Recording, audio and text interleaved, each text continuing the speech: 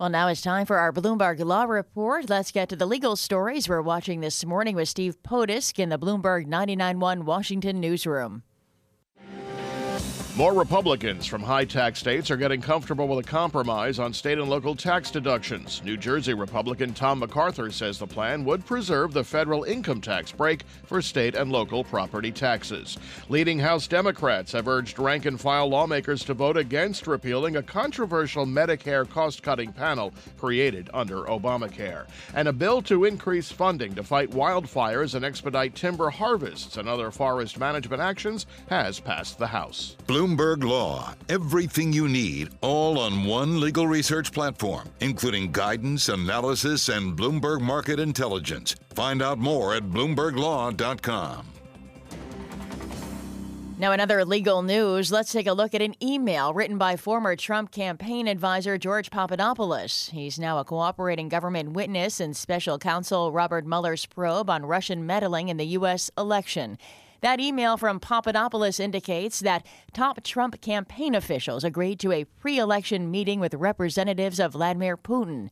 For more on this story, Bloomberg Law host June Grasso and Michael Best speak with Jed Sugarman, a professor at Fordham University Law School, and Ryan Goodman, a professor at NYU School of Law. Ryan, tell us about what we know about this email that Papadopoulos sent when he was communicating with the Russians.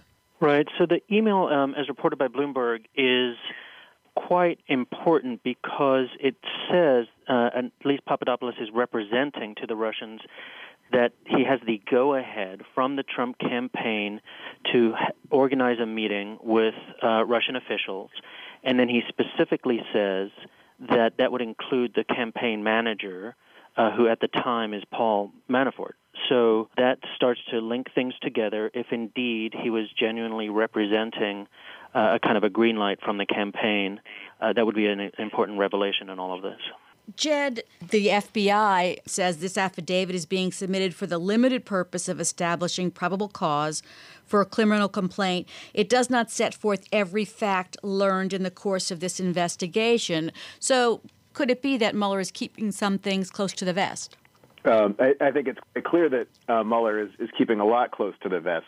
Let's keep in mind that what this plea agreement does is it absolutely only sets forth some details and acknowledges the existence of some emails and only summarizes emails or even just notes what the subject header of those emails is. We haven't seen, as a matter of the public, what is in this long chain of emails dating from March all the way through June and July.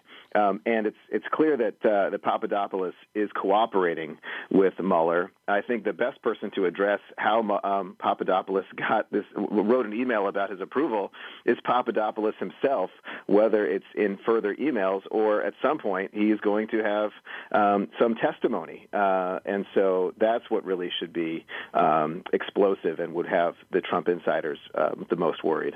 That's Jed Sugarman, a professor at Fordham University Law School, and Ryan Goodman, a professor at NYU School of Law, speaking with Bloomberg's June Grasso and Michael Best. You can listen to Bloomberg Law weekdays at 1 p.m. Wall Street time here on Bloomberg Radio, and find more legal news at BloombergLaw.com. Attorneys will find exceptional legal research and business development tools there as well. Visit BloombergLaw.com for more information.